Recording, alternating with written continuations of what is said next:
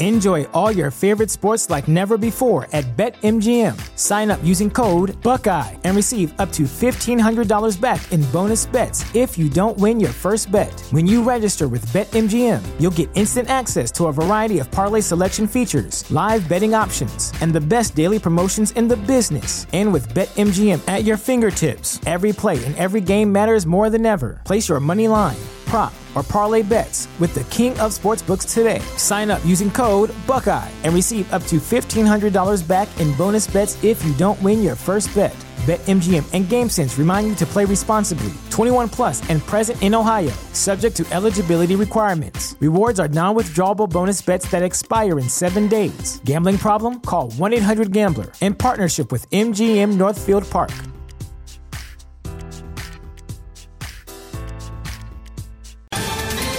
Ohio, ready for some quick mental health facts? Let's go. Nearly 2 million Ohioans live with a mental health condition.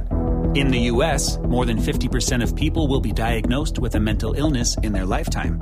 Depression is a leading cause of disability worldwide.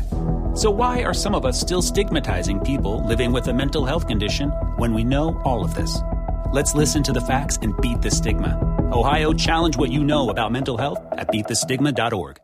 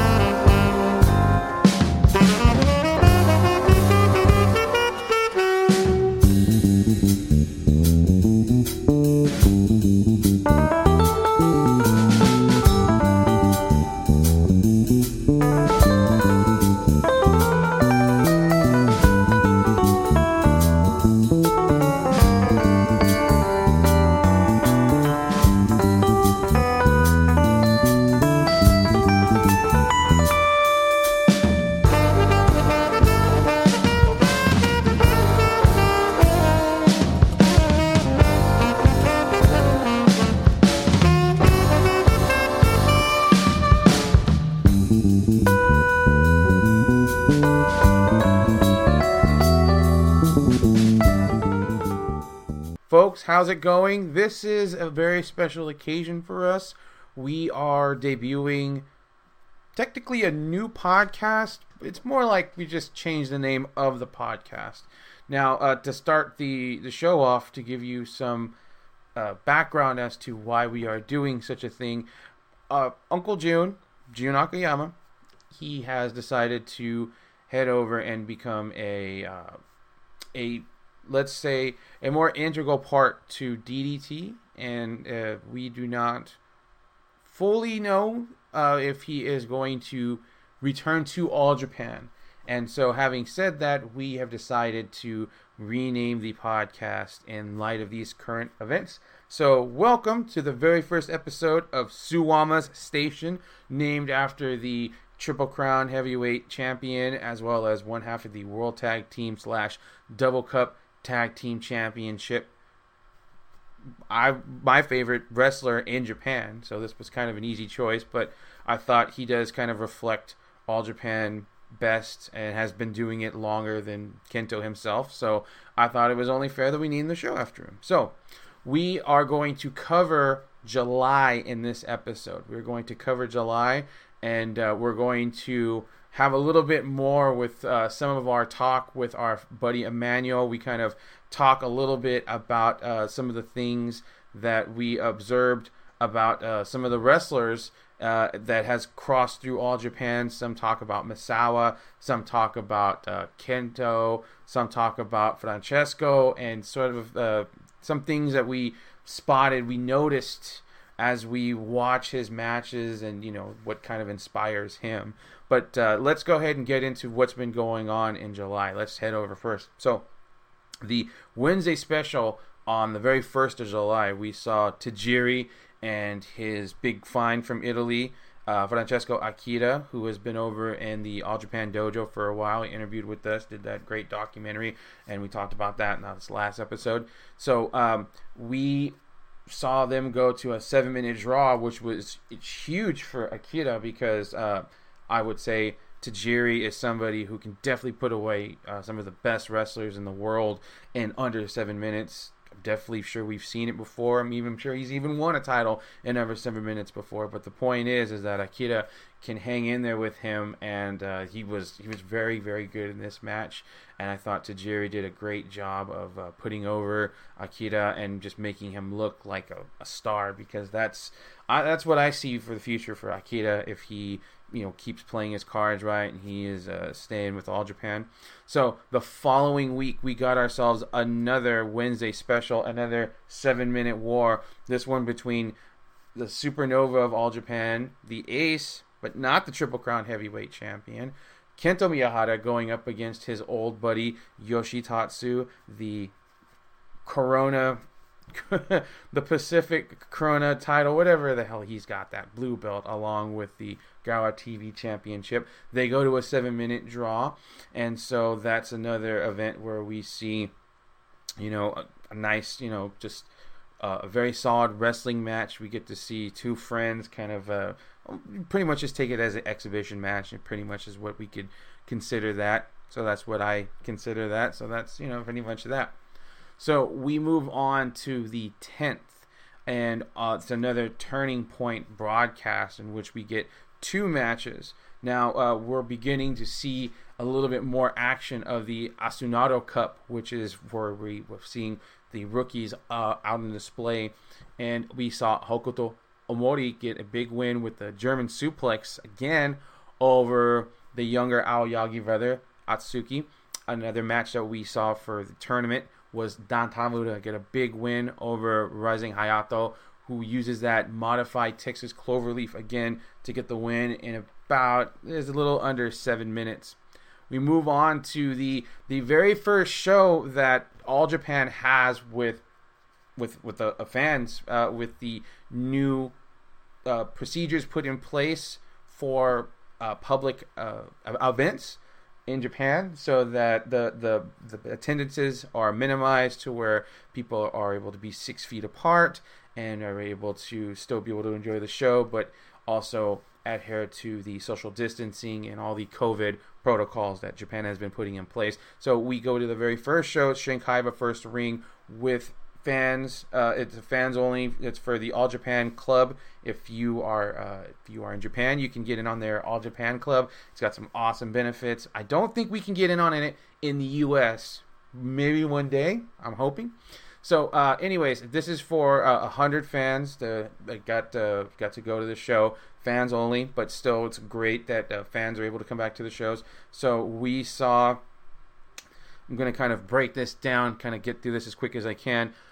We saw Hayato from EPW get his first win in the tournament with the Shimanami driver on the younger Aoyagi brother, Atsuki, in a little over 6 minutes. Okay, we saw Jin with almost in full force. We saw Ayato come back. We love that guy. Ayato, Fuminori, teaming up with regulars from All Japan, based in All Japan, Jake and Koji, get a big win over Evolution's Shuji Ishikawa, Yusuke Okada, and Hikaru Sato when Lee used the giant killing on Okada in a little over 12.5 minutes. Yuma, Tajiri, and Kai, who has been spending a lot of time in Dragon's Gate, I'm not sure if you're keeping tabs, but he has been making some waves over there, good for him, go up against Infants Terrible.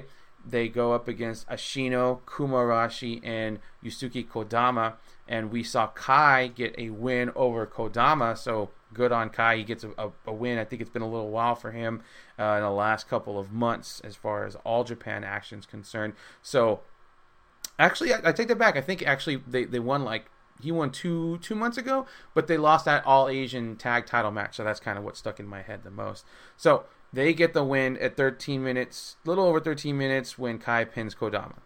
Next match saw Yoshitatsu and Seigo Tachibana, who have kind of formed this new unit, this new group, I suppose. They took on Takao Mori and his regular tag partner, Black Menzore. Yoshitatsu uses the Yoshitatsu Rhapsody to get the tap out on Black Menzore. Again, we saw this as a regular thing in the past couple of weeks, excuse me. We saw Purple Haze's Zeus Izanagi and Udamaro get a big win over the collective, the super group, if you will, of Kento, Jiro, and Francesco Akira. Excuse me. We saw Miyahara get cradled shockingly by Izanagi, who has definitely not had a lot of wins to his name as of late. So that was kind of a shock on Miyahara. Obviously, Purple Haze used, their heel tactics. They used their usual MO to stack the deck against the supergroup, and that's how they got the win. But we also saw in the main event, we saw another match in the Asunado Cup. We saw Dan Tamura get another tap out with he's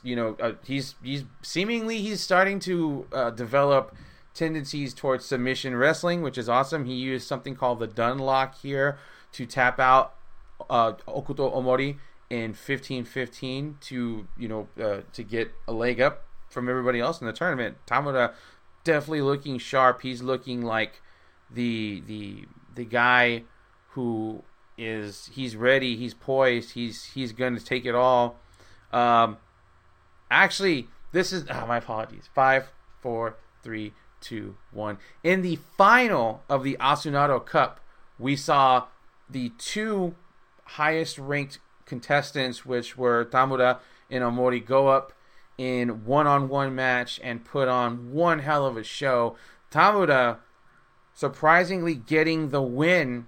I thought this was Omori's time because Omori's been around a little bit longer. Omori has more advanced tights. He has been developing his moveset a bit more. He's been putting on a bit more size. But I've said for a while Tamura is going to be a big deal, and he proved it here. He gets the win on Omori, and he uses this new move called the Dun Lock to get the win. Afterwards, Tamura affiliates himself with Evolution. He is joining Evolution. Okuto Omori is going to be joining Enfants Terrible. On top of this, we see Yusuke Okada. He is going to be on his way out of Evolution. He's going to join. No, he's going to be out of Evolution. He's going to leave and be out on his own. But big congratulations to Tamura, who is going to advance. He's going to be. He's moved up from being a rookie in the sense of the strictest sense, and he is moving up. He is moving up, and this is going to be a big pivotal time in his career to be working with Suwama and Sato and Shuji Ishikawa. So congratulations to him. Yusuke Okada, a couple of days later, would be revealed as the contender for the Gaora TV title held by Yoshitatsu, and it's very interesting that we see Okada getting ready to essentially branch out on his own, almost to begin with, while he was with Evolution. I mean, I would argue that his demeanor and things that he's done in the ring, just little mannerisms, is kind of a bit more, I think, identifiable as a heel. And he's going to come out with this new look a couple of weeks later, and he's got some awesome gear, and it's much more of he could be that asshole heel ace for the junior division, that super asshole heel, but he's so good that he's the guy, and that he's in the driver's seat. He's the ace of the junior division. I could see that in the next year or two because he's got the makings of it. So we move on to the 15th, another Wednesday special, which was a three-way dance between Koji Iwamoto, Hokuto Omori, and Francesco Akira. We saw Koji get the win over Omori with the Koko no Gejetsu in a little over 4 minutes. We then move on to the 18th, 3 days later, Chiba Extra Dream 24 is the name of the show. We saw another show with fans, obviously reduced capacity and keeping with the protocols to keep everybody safe from COVID. So a couple of things that I want to talk about real quick is the opening match saw Jake Lee and Koji Iwamoto team up with Tajiri. They get a win over Takao Mori, Black Menzode, and Yoshitatsu. Kind of a strange pairing, all things considered, the last couple of weeks. But, the All Japan doesn't exactly have the biggest roster, so they work with what they've got. We saw Iwamoto get the win over Black Menzode with the Japanese style leg roll clutch, at 7:41. Moving on to the next match, which was notable because it is Don Tamura's first match as a member of Evolution, teaming up with Hikaru Sato, which is a win over the Aoyagi brothers, who are going to start tagging for the foreseeable future. After the tournament, it pretty much seemed that Aoyagi had some learning to do, and perhaps spending time with his brother would be the best way to help him develop that. Yuma is a very talented, super awesome wrestler. He has some developing to do, but he's very, very, very, very far ahead of where his brother's at. So, anyways, Sato and Tamura get the win to cap off Tamura's stint in Evolution, as about 9.5 minutes. Purple Hazes, Zeus and Izanagi get a win over Enfant Terribles in defeating Ashino and Kodama. Izanagi getting another win over Kodama, another surprising win. Cradle or not, Dirty Tactics or not, it's pretty notable that Izanagi gets another win. 2 wins back-to-back for that guy. We don't really talk about that. That's not something that really happens on the regular. So we see Enfants Terribles new member Okuto Omori tagging up with Kuma Arashi. They get a win over Kento and Francesco Akira, part of that super group that is starting to form up. We got Omori getting the win over Akira with the German suplex hold. Omori using that German suplex hold as a finisher throughout most of the Asunado Cup, so no surprise there. But a big win for Omori, getting that win over Akira, who is a bit further ahead of him in terms of development and just being a career pro-wise, if I'm not mistaken.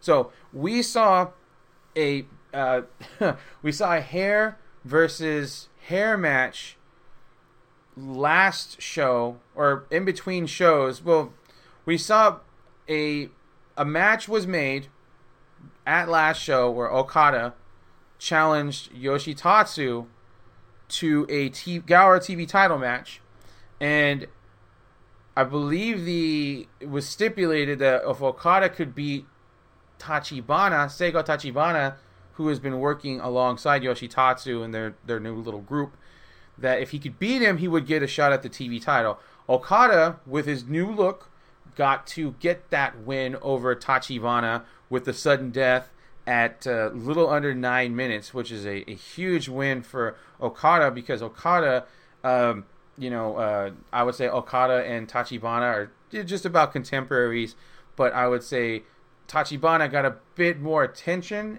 He's a bit more traveled than Okada had been.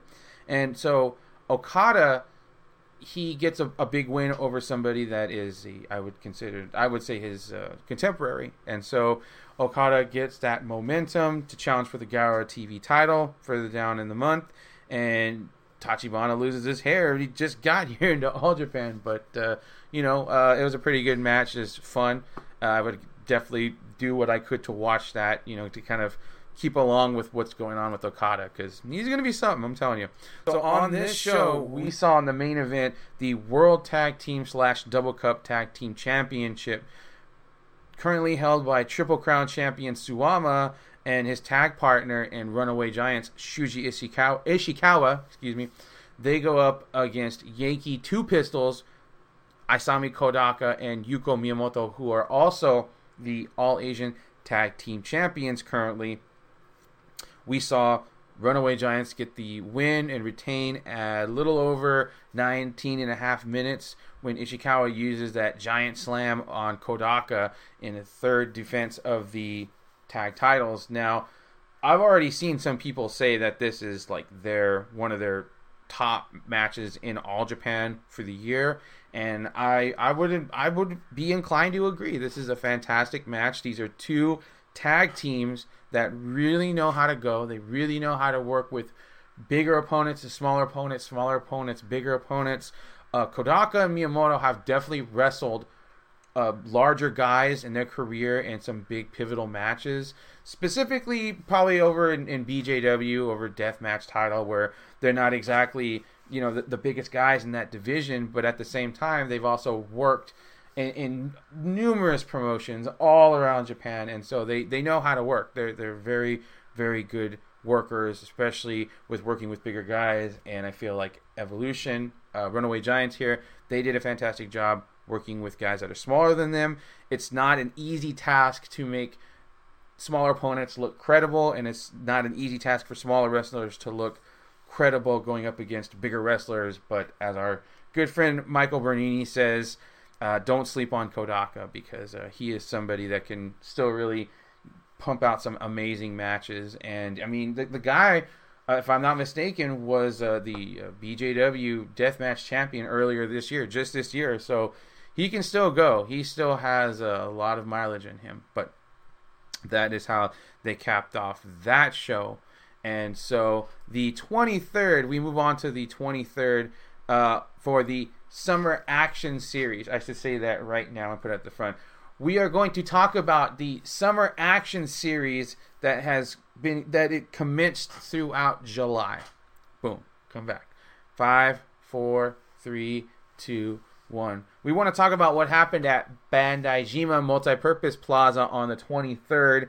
Again, we have another show in front of a crowd with a sizable number.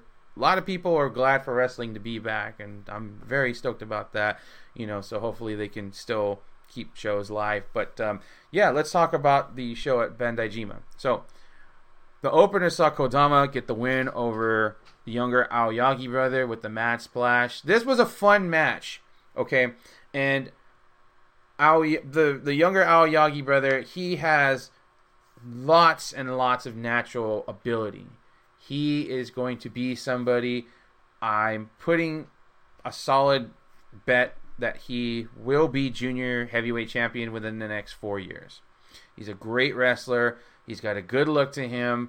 He's not going to get much bigger, but I would say he can be that scrappy baby face junior heavyweight guy that you want to root for and see as champion, and you eventually do. We never saw Yuma get the junior heavyweight title, but I would definitely say that Atsuki is probably going to get that belt. Anyways, Kodama gets the win 7 minutes with the Mad Splash.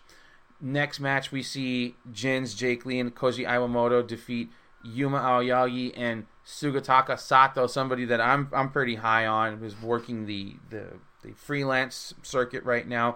We saw Jake Lee get the win over Sato with the giant killing at 7 minutes 42 seconds.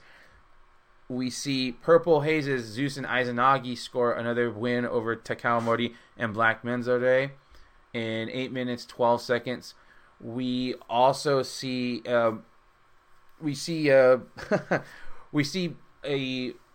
Triple Crown skirmish between Shuji Ishikawa and Yusuke Okada going up against Suwama and Hikaru Sato. Now, this is a very interesting match because you have the upcoming title match between Ishikawa and Suwama coming up.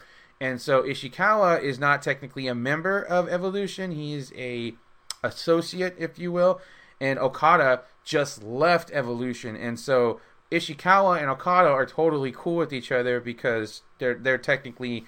There's no love lost between them, not being in the stable anymore, because they're both, they're not officially, not a part of the stable. But Suwama and Sato, they still are a part of Evolution, and so this is one of the first encounters that Okada is going to have against his former teammates, and it's a big win for Okada and Ishikawa as Ishikawa puts away Sato in a little under 13 minutes to build up momentum towards his Triple Crown title match. Okada, again, he's got a great look now. I really like him ditching the blue and black of Evolution, and I'm really digging the yellowish kind of gold, and I'm really digging that new look that he's got. So, you need to keep it up. Keep it up, buddy. You're doing great. So, we had an EAW Intercontinental title match. Tajiri is still champion, still holding on to that title. Akira been trying to wrestle that belt away from him, if I'm not mistaken. And Tajiri manages to hold on to the belt here in a little over 11 minutes, with the ground Cobra twist. Now, again, this is another fantastic match where Tajiri and Akira, with a little more time, they got to flesh out a match fairly similar to the one that they had at the beginning of the month. But Tajiri wins, but he's still making Akira look like $1 million. He's still making him look like a star, and this is very crucial as to the big win whenever Tajiri does drop the belt to Akira.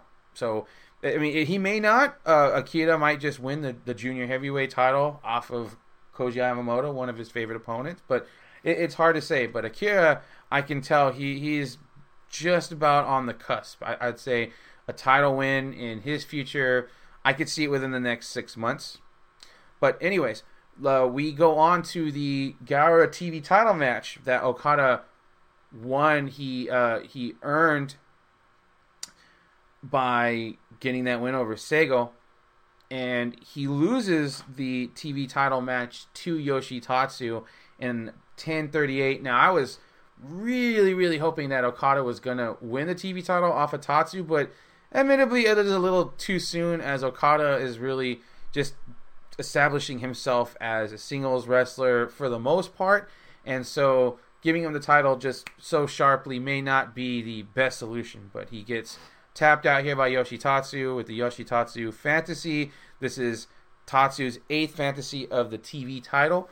In the main event, we see a big 6-man tag with Kento, Jiro, and Rising Hayato getting a big win over Enfants Terrible, Shotaro, Kuma, and Hokuto. We see Miyahara get the win over Omori with the shutdown German suplex in 23:43. Now, after the Asunado Cup, Hayato is beginning to vouch. He's beginning to petition Kento if he can join the super group of Jiro and Francesco and himself. And Hayato he's seemingly invited to come into that super group with him. And so all the rookies after the Asunado Cup have some sort of direction. Tamura with Evolution. We see Hayato working with the super group. It's called Kento's Adventures or something like that. They're really terrible on properly knowing the properly translated name in English. But we also have Okuto joining up with Enfants Terribles. And so that rounds out with Atsuki joining up with his brother in a tag team situation. So all the rookies are kind of they have a I don't want to say they have a purpose, but they have a clear line as to where they are going to be heading to, as to what's going to happen with them in the future. And so that, I think, is very good. It's fantastic. That being said, it does make me wonder when we are going to see some new rookies come into play with with all these rookies not exactly graduating, but they have their I would say that I'm hoping to see some new blood in the next couple of months, maybe inside of a year. But with things the way they are, we have to just kind of take a wait and watch attitude about this whole thing. We had ourselves another Baka Menzo de Baka First Generation Superhuman Investigation edition. This time with Yuko Miyamoto, one half of the All Asian Tag Team Champions with Asami Kodaka. Miyamoto gets the win over Black Menzode with the triangle choke. A little under 3 minutes. Again, Black Menzode thinks he can get the upper hand on somebody and get the win, and it just does not go the way he thinks it does. So we move on to the big show at Korakuen Hall on the 25th, into the Summer Action Series, and we get a couple of very noteworthy matches. I would definitely say, though, that the title matches are what we will mostly go into, but we'll skim over the card just really fast. In the opener, we saw Evolution's Tamura and Sato get the win over Yusuke Okada and Black Menzore in a little over 8.5 minutes, when Tamura uses the Dunlock and gets a big win over Menzore. Tamura tapping people left and right with that submission, and now he is doing it to guys outside of the rookie division, outside of his own rookie class, if you will. So that's big win for Tamura. Jake Lee, Takao Omori, and Masanobu Fuchi in a strange Bedfellows tag match. They go up against Osamu Nishimura, the Nish, making his return back after being away for a little while, tagging up with Yuma Aoyagi and his brother Atsuki. Fuchi gets the win in a little under 9 minutes, getting the pin over the younger Atsuki. We would see a 3-way contendership for the All-Asian Tag Team title to be defended at the very special Atsuki Aoki Memorial Show, which is going to be on August 15th. So we saw Zeus and Izanagi pick up a very big win for their team, defeating Tajiri and Kai, as well as Yoshitatsu and Seigo Tachibana. And they are now in the driver's seat to challenge for the All-Asian Tag Belts from Yankee Two Pistols on the 15th. They get the win when Izanagi cradles Tachibana. So that's 3 in a row for Izanagi. That's big for him. So it's possible that Izanagi is just going to cradle his way into the All-Asian Tag Belts. Crazier things have happened. So we get to a very big 8-man tag where we see the super group, Kento, Jiro, Francesco, and Rising Hayato get a big, big win over Enfants Terribles. It's essentially Army versus Army, Kento's Adventures versus Enfants Terribles. And we saw Kento get the win again over Hokuto Omori, the newest recruit for them, for Enfants Terribles, at a little under 15 minutes. And this was a fun match. I would definitely say that Omori he's going to be a star. But I've been saying that for a while. I've been saying that for quite some time. All the rookies that Aoki was entrusted with, they are all spectacular. They are all fun to watch. They are all going to be just fine. Aoki did a fantastic job as a head coach, and these guys show. But Omori shows lots of fire when he goes right after Kento, and he does not want to let him go, and all he wants to do is just strangle Kento, and it's beautiful.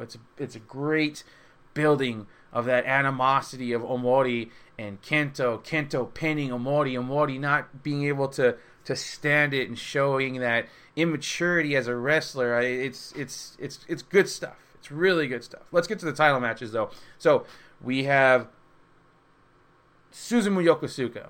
He is a big fan of All Japan, loves Jumbo Tsuruta. He's done a fantastic job representing Dragon Gate, representing All Japan by being the World Junior Heavyweight Champion, winning it earlier this year in a tournament final.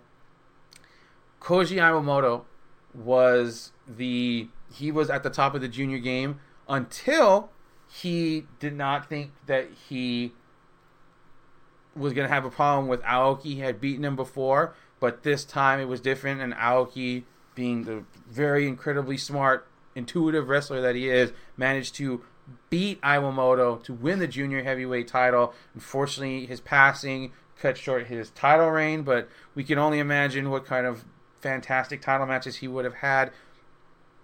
Iwamoto, Yokozuka hook up in a wonderful match. I would say that while the match was only a little over, it's like 15 and a half minutes, it does not slog. It does not, the pacing is very well done. Both of these guys do a fantastic job. Great match. It is something that I would say you have to see as an All Japan fan for this year. For 2020, it is a must-see. Moving on to the Triple Crown title match between tag team partners and good friends, Suwama the Man, the namesake of the podcast now, the Triple Crown Heavyweight Champion, one half of Runaway Giants, one half of the Double Cup / World Tag Team Championship, with Shuji Ishikawa. And they hook up and they have they have a thick boy battle that you can only really get a sentiment of like how could I equate it to it? Like what is it equal to?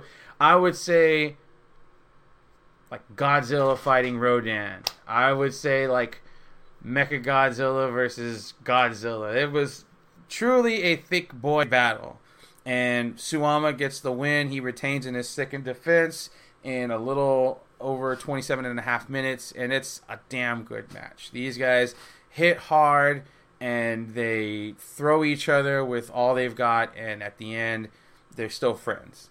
You know, it's a great match, and definitely shows All Japan at their best, which is just fantastic wrestling, great storytelling through the wrestling, and being able to build good storylines and get the fans and get the fans interested in what's going on, keep the fans interested. And I feel like right now we are at a very good point where we could see All Japan really get creative and really doing a fantastic job to keep that interest high by moving things around and moving, you know, things that they've had for a while and reutilizing them. You know, as much as people don't like Purple Haze, it has done a pretty good job. And doing something I said that something that they should have been doing a while ago, which is to turn Zeus heel, 1, and 2, to do something really notable with Atsushi Maruyama, who is under the Izanagi mask, because he's a hell of a wrestler. He did a fantastic job in Osaka Pro for years as Tiger Mask 2, and then he became a heel version of that character, and he was fantastic in that too. And Maruyama really just needs a great spot, and he's starting to get there as that asshole prick heel that you just want to see him just get his ass whooped. But we are at the very last event for the month, so let's get across that finish line and we can get back to our conversation with our buddy Manuel. So we had another Wednesday special, which was the 29th. We saw a tag match that was filmed before Tamura joined up with Evolution, so that's why you kind of have the strange team. We saw Izanagi and Zeus beat Jake Lee and Don Tamura when Zeus used the jackhammer on Tamura at 12:33, and again, this was filmed before the Asunado Cup victory and Don Tamura joining up with Evolution. And so we are at the end of July. We've done it. We are caught up to July. We're going to get back to our conversation with Manuel, and we are going to finish out with that. We're going to take a quick commercial break.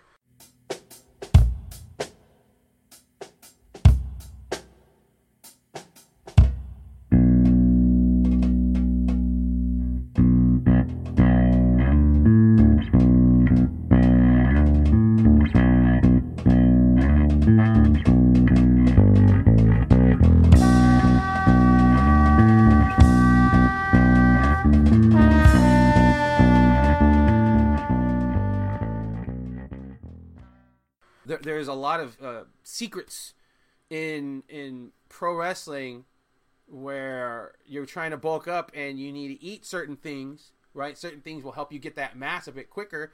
And so it's always interesting to hear about the different diets of the pro wrestlers. And then as of, let's say Twitter kind of becoming a big thing, and wrestlers embracing it. We're seeing more of what they eat, more of their diets. Like if you go and you follow Zeus, I'm trying to think of another. Maybe Hikaru Sato.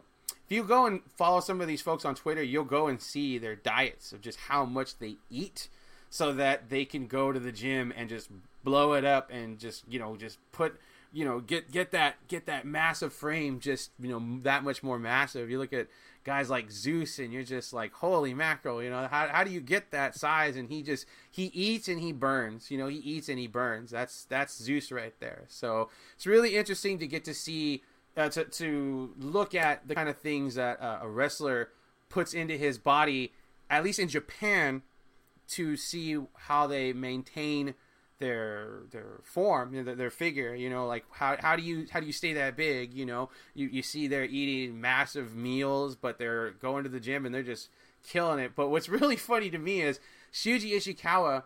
He loves Starbucks. I have him on Instagram, and he is always posting up what he's getting from Starbucks. So I've learned through Instagram that he is really big into Starbucks. I see him post his Starbucks orders up almost daily. And another crazy thing about Ishikawa is he's got, I had no idea. Sometimes wrestlers are very secretive about their background, their personal lives. But Ishikawa has a son, and he says that Akira is probably around his son's age. So that to me is crazy. I heard that.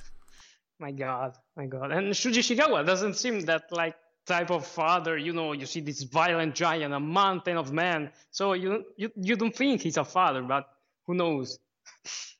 Yes, absolutely. You don't. You could never.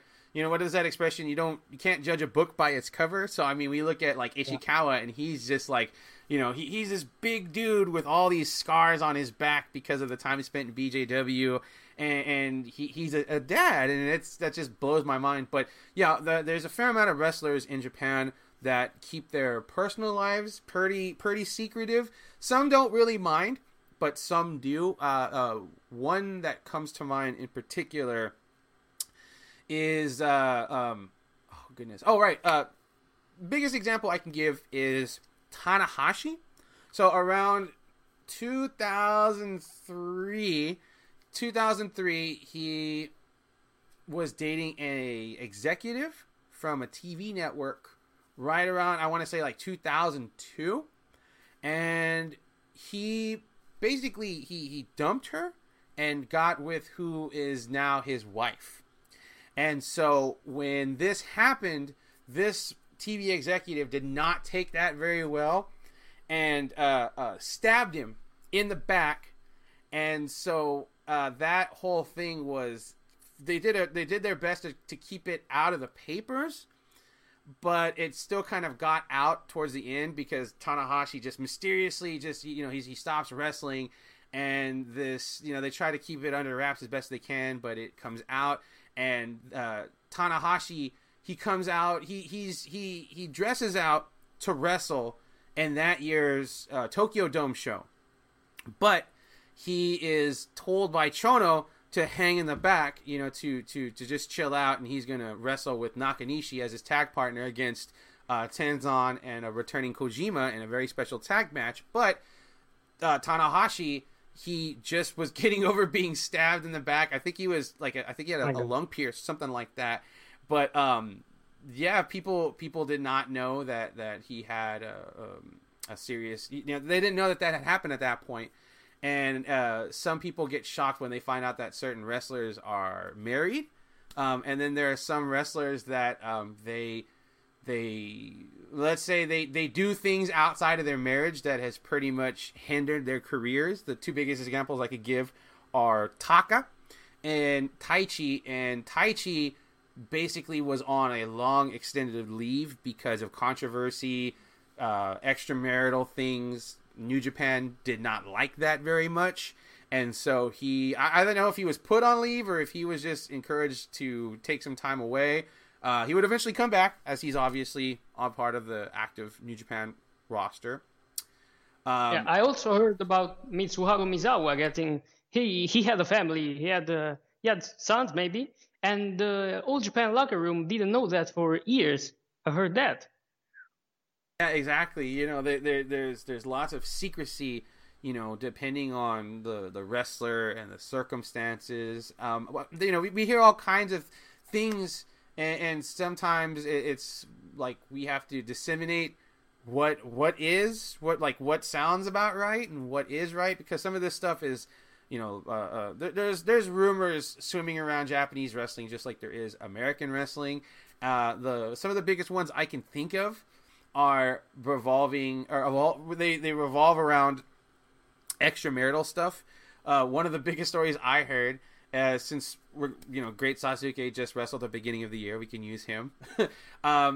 Supposedly Liger sent over his wife, or Liger offered his wife to Great Sasuke, so that Sasuke would do the job in '94 to Benoit in the Super J Cup tournament. Right, that's one of the biggest rumors that I've heard in pro wrestling. But that's just it. Is that wrestlers are very secretive. Some wrestlers are very secretive about their lives, and so we may never know if that's true. I'm pretty sure by now both sides. If it did happen, it's just water over the bridge. But it'd be curious to hear more about this kind of stuff. And then obviously I bring it back with Taka, and Taka, who is an even bigger figure than Taichi, right? Taka has this big extramarital affair, and it ruins his professional life because the K Dojo, the very promotion that he founded, they not only say, well, we're done working with you, but they went and they changed the name of the promotion. And I don't know if that's necessarily out of shame over what Taka did and, being associated with him after the K Dojo name, but it is kind of convenient. So, there's lots of in and outs about the lives of pro wrestlers, not just in America, not just in England, not just in Mexico, but in Japan as well. And there's that kind of mythos behind it. Did this happen? Did this really happen? I mean, I'm going to go there. You know what? I'm going to go there. The biggest one I can think of as far as All Japan is concerned, and I'm not sure if you've heard about this before, is that supposedly Johnny Ace was given Motoko Baba some sweet lovins, if you will. Johnny Ace was very much loved by Mrs. Baba because there was some stuff going on. A whole lot of shaking going on? Yeah, there was a whole lot of shaking going on with those two. Now, whether or not we'll ever find out that's the truth will be, it remains to be seen. But that when I heard about that, I was like, man, that's pretty out there. But it's very interesting that Johnny Ace leaves right when the split happens. He leaves to WCW to go be their booker, or to go be at least a producer over there. That's some funny timing. Johnny Ace is like, I don't want any part of this Noah All Japan bullshit. I'm just going to get out of here and head over to WCW. Again, the lives, the mythos behind the lives of pro wrestlers is something I think any fan worldwide, depending on the promotion, it doesn't matter. Doesn't matter the promotion. If you're into somebody, you might be curious about their lives, and then sometimes you hear rumors, and that kind of fuels the curiosity. You're kind of curious about this, that, and the other. Some people don't dive into it. Some people do. But I think the most important part is trying your best to respect the wishes of the wrestler. I think is the most important part, because these guys, they put their bodies on the lines. They go out and they travel, and they really kind of, they're doing a job, but not a lot of jobs require you to take bumps.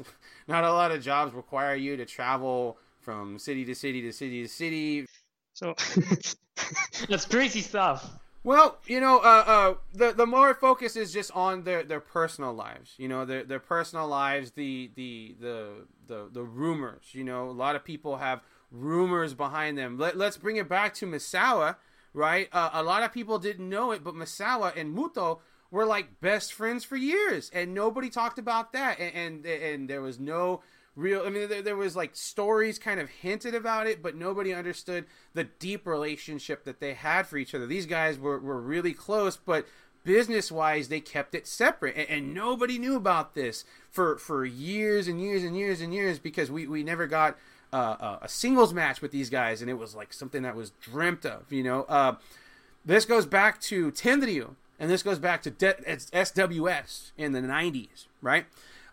You have this huge rumor that Tenryu is going to take Misawa, and there's a rumor that WCW is going to lose Muta by the end of the year in, I think, 1990, maybe 91, but I think it's 90. So Muta gets an offer from the guys who run SWS. He says he's going to do it. He's right about to walk out that door and head over to SWS and change his life, but he gets talked down by Seiji Sakaguchi, who he saw as a mentor and a father figure during his time in New Japan. And so Sakaguchi talks him down from jumping to SWS. And so Muta comes back and he signs a new contract with New Japan, and he's there for the next 10 years before he leaves to do the jump to All Japan. But Misawa and Muta could have wrestled each other one-on-one in like 1991 if things had worked out in that way. So that's pretty monumental when you think about it. Yeah, sure. Two of the greatest of all time. That's crazy. That's really crazy. Yeah, but again, a lot of folks don't know about that stuff. A lot of folks, they were just like, in the papers, it was like, rumors, rumors. What's true and what's rumor? That mythos always exists about pro wrestlers and their lives. People are always going to be curious about it. People are going to be curious about like the extent of Misawa's injuries before he unfortunately died in the ring. People are going to wonder about the animosity between Kawada and Misawa. People are going to wonder about the things that they see in the ring, maybe more than the things that they care about outside the ring, right? But that's just it, is that good pro wrestlers are able to show you one side of the card, and then on the other side of the card be something completely different. Some of these guys were just, they didn't like each other, and other times these guys loved each other, but went out there and had to make it seem like, I hate this guy, or, I'm going to go beat this guy's ass. But, at the very end, they're good buddies. It's like very interesting to find those relationships. That's the picture within Toshiaki Kawada and Mitsuru Misawa. We know that Toshiaki Kawada is like destroyed by his death, by Mitsuru Misawa not being more in this world. So we heard a lot about his feelings on Twitter, interviews about the Noah's profile, and so that's the story. Toshiaki Kawada and Mitsuru Misawa were big friends, really big friends. Right, and if you watch the matches, you wouldn't know that because they beat the living shit out of each other countless times. Have hurt each other to pretty far extremes. But yeah, you're right. They're really good friends. And Kawada came out and mentioned that after Misawa's death, he didn't know how to cope with that. He refers to Misawa as like a big brother, and so that is something that it rolls into what I've been saying for the past like 10-15 minutes. Is just the mythos behind the wrestlers. You're like, you're being shown one thing, but what's really going on, sort of in the back, like what are these guys, do these guys just love each other to where it's like, hey man, I'm going to beat you up really well, but this match is going to look amazing and people are going to fucking lose their minds when they see this? Or is it, I don't like this dude, so I'm going to potato him, I'm going to just like punch the shit out of him, and he might, fire back at me, but that's how we're going to have this match. So, we as fans, we all have a fascination with aspects of pro wrestling, and I think that as long as people are being healthy about their curiosity, nobody is like hacking phones and trying to get up in a wrestler's personal space. It's a good thing. It's a good thing for people to be curious about pro wrestling, pro wrestlers, certain aspects, but it's best to respect their wishes, keep your boundaries, don't try to go crazy and be like that be that fan. You know, I know you know what I'm talking about. Don't be that fan. Sure. You know, but at the same time, sorry. Eating your friend with the Ganso bomb is kind of, it's tough. Those Ganso bombs were crazy, scary. Absolutely. People can be scary, and you know, we you know, I'm gonna cap it off real quick just because we do not cover anything women's wrestling, but we do want to send our thoughts and prayers to the Kimura family because of their most recent loss. But this does curtail back in what I'm saying about people keeping their distance.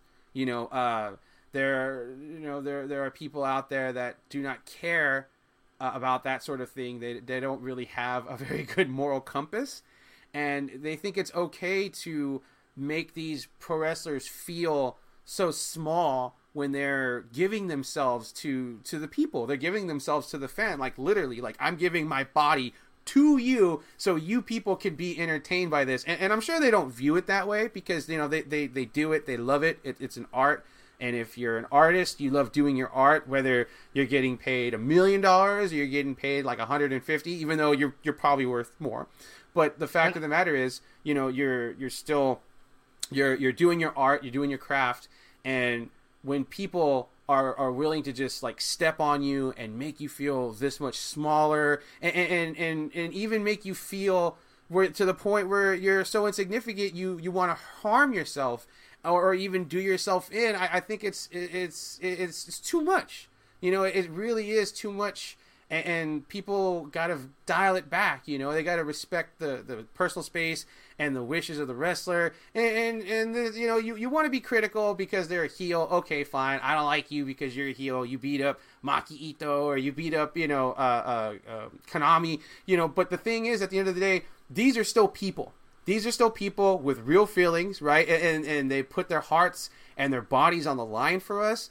And so I just want to take this time to say, hey, give these folks, right, pro wrestlers, men and women, give these folks the basic decency of being just, you know, treat them like a person. You know, they may be a wrestling personality, but at the same time, they're still flesh and blood like you and me. And if they need personal space, you give it to them. And if they want to bring you in a little bit closer, then that's awesome. But that's up to the wrestlers, you know. And we've seen a huge outpour of media attention because of the unfortunate, you know, the passing of Hana and the circumstances behind it. And I think a lot of people are just so quick to say, well, you know, it's cyberbullying. And the, you know, the show that she was on kind of incited the fire to begin this whole cyberbullying thing. But I'm almost positive she was getting bothered before that was even a thing. You know, I'm sure as a wrestler, she had to deal with X amount of stuff that, you know, she was already like, well, you know, this kind of sucks. I don't want to have to deal with it. But, you know, that's how people are. And her to get on this show, it just ramped that up by like 1,000. And so, you know, people need to be a little kinder out there. You know, it needs to be, you know, more love. People doesn't seem to understand the Anna thing because that's a bad news about today. That Arisa Oshiki is getting cyberbullied, the Stardom star who get retired like a month ago, and now is in a bad situation. You saw her tweets, and is getting cyberbullied. So I think that people didn't understand really anything about this situation.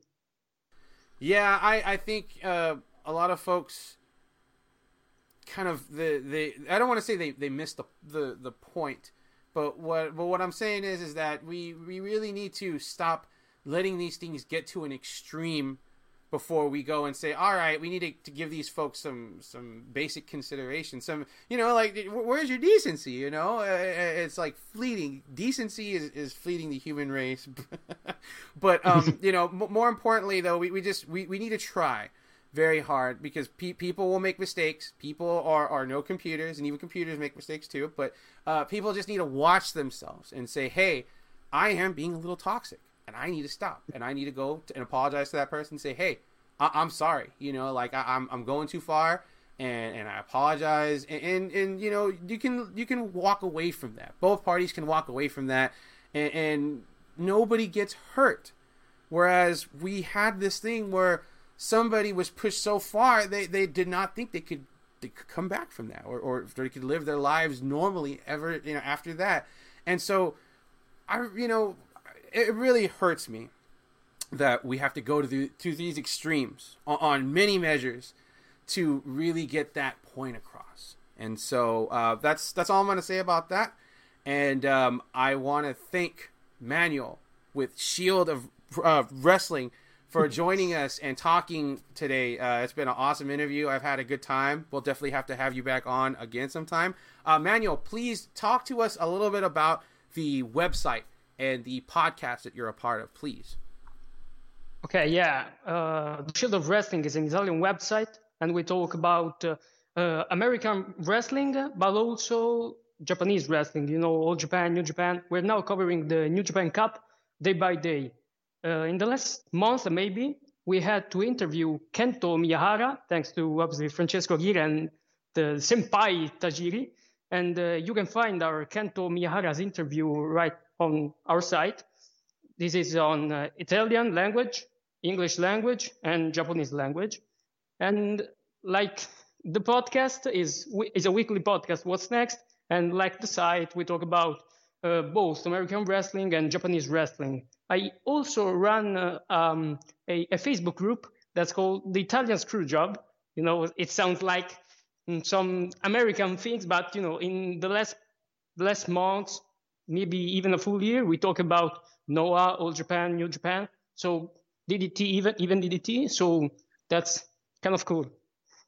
Yeah, absolutely, man. You got to have a little diversity when you're talking about, you know, wrestling in general in Japan, just because we are All Japan Worldwide Fan Group. We do include things that are evolving around the All Japan hubris. You know, we talk about the Noah guys going over, the Wrestle One guys becoming Noah guys. We talk about Uncle June wrestling in DDT. We talk about Hokuto Omori making his way over to Dragon Gate to challenge for the World Junior Heavyweight title. So it's good to be able to talk about those other things and not limit yourself to one thing. But can you give links to all of your to Shield of Wrestling and to the podcast? This is my first podcast in a foreign language, because I obviously talk Italian in our Italian podcast, and so that's my first time, and I was like nervous how it's gonna be, but I think that's been good.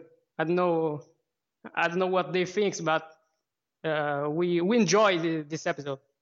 Yeah, most definitely, man. The shieldofwrestling.com is a website, so the fan can search it on the internet and get there. You know, you can find the Kento Miyahara's interview. You can find we did the Hugo Savinovich podcast interview, so that's really good. And the interview with Hugo Savinovich is in both Italian and the English language, so everybody can afford it. And the podcast, you can find it on Twitch, The Shield of Wrestling, and YouTube, The Shield of Wrestling. The podcasts are, we have a lot of podcasts, you know, the Carney Talk that talks about NWA and AW Dark. We have What's Next, that's the podcast which I'm in, and we talk about weekly things that happens on the pro wrestling scene. We have Over the Top Rope, that is like an interview with Italian professional wrestlers. We have also a part dedicated of the mixed martial arts, you know, UFC, that kind of stuff. So that's really where we're gonna get really big, and maybe we are really big right now in Italy, and we're gonna be like that also in worldwide. Righteous, man. Well, please feel free to. I know you've already done it in the group, but please feel free to drop links in the group for all the stuff as well. But be sure to go and check out Manuel and his work over at it's What's Next, right? That's your podcast? Yeah, sure. It's a podcast which I'm the host, which awesome. I gave my opinion to the people who listen to us. Right on, man. And I'm hoping at some point we can come on to your show and talk a little bit about All Japan as well sometime. But for now, we're going to say farewell to our friend Manuel. We are going to say farewell to this episode. We are just about out of time. We want to say thank you to Manuel for coming on and talking with us about pro wrestling in Japan, not just All Japan, but thank you, Manuel. Ciao a tutti. So that's great. That's better.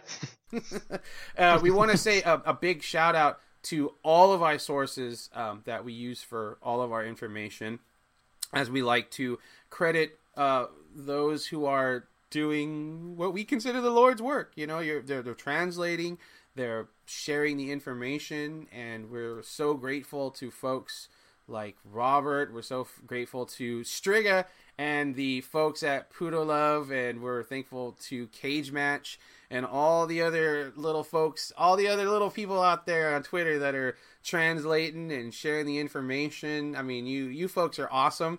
We are nothing without you guys. I mean, sure, we could go out and find stuff, but it's, you know, it gets a little tricky, especially with translation tools kind of telling you one thing when it's not really so.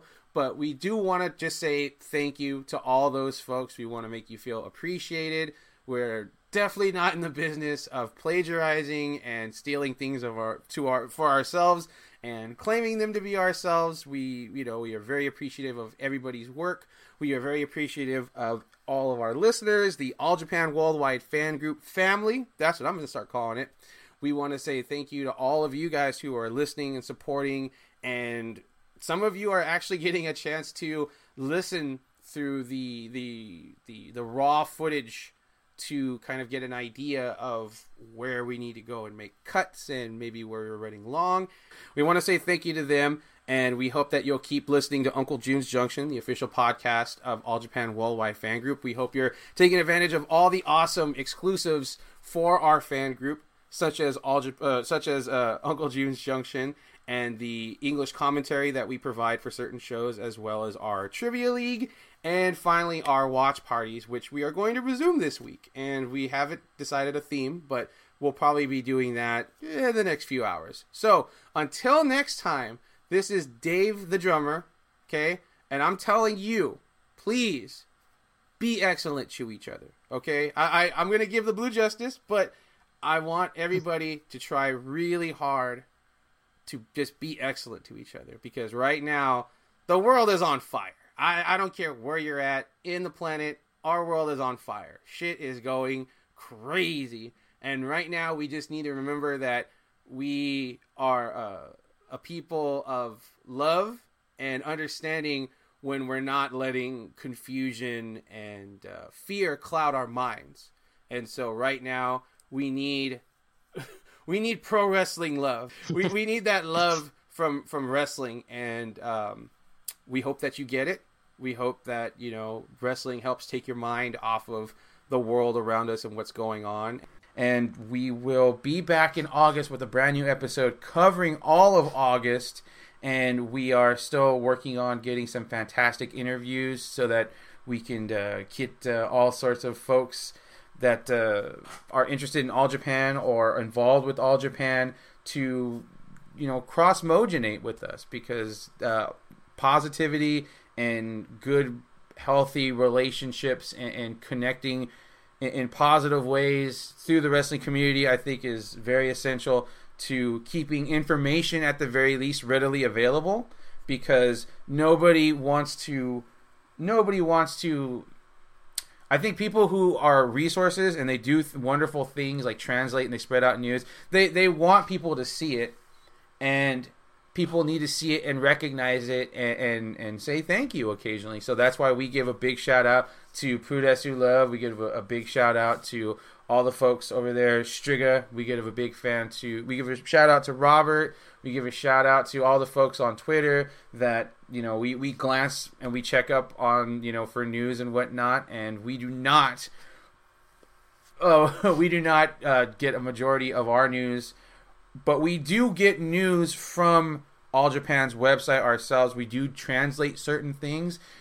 We are probably going to look to do that a bit more ourselves, because while it is awesome these folks are doing this, and we appreciate their efforts, it would be good if we do them on our own, as to where we get kind of familiar with the process, and we can also participate and perhaps drop some stuff that they have not gotten to yet as well. And so that is sort of the aim at what we are looking to do as we are moving to August, and we are getting to Suwama Station and less away from Uncle June's Junction. And so that is it for this episode. We want to say thank you for joining us. We want to say thank you again to our buddy Manuel, and we hope that he joins us again sometime. We will be back with a brand new episode in August. Until then, this is Dave saying Blue Justice.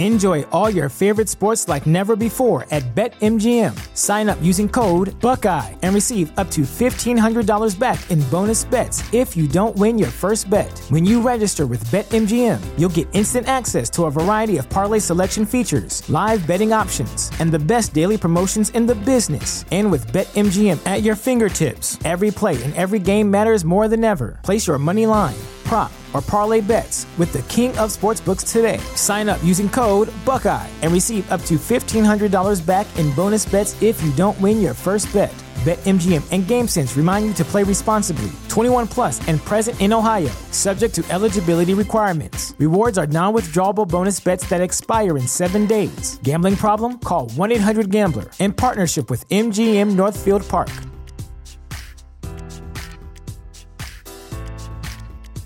Support for this podcast and the following message come from Corient. Corient provides wealth management services centered around you. They focus on exceeding your expectations and simplifying your life. Corient has been helping high achievers just like you enjoy their lives more fully, preserve their wealth, and provide for the people, causes, and communities they care about. As one of the largest integrated fee-only registered investment advisors in the U.S., Corient has deeply experienced teams in 23 strategic locations. Corient has extensive knowledge spanning the full spectrum of planning, investing, lending, and money management disciplines. Leverage Corient's exclusive network of experts to craft custom solutions designed to help you reach your financial goals, no matter how complex they may be. Real wealth requires real solutions. For more information, connect with a wealth advisor today at Corient.com. That's Corient.com. Corient.com.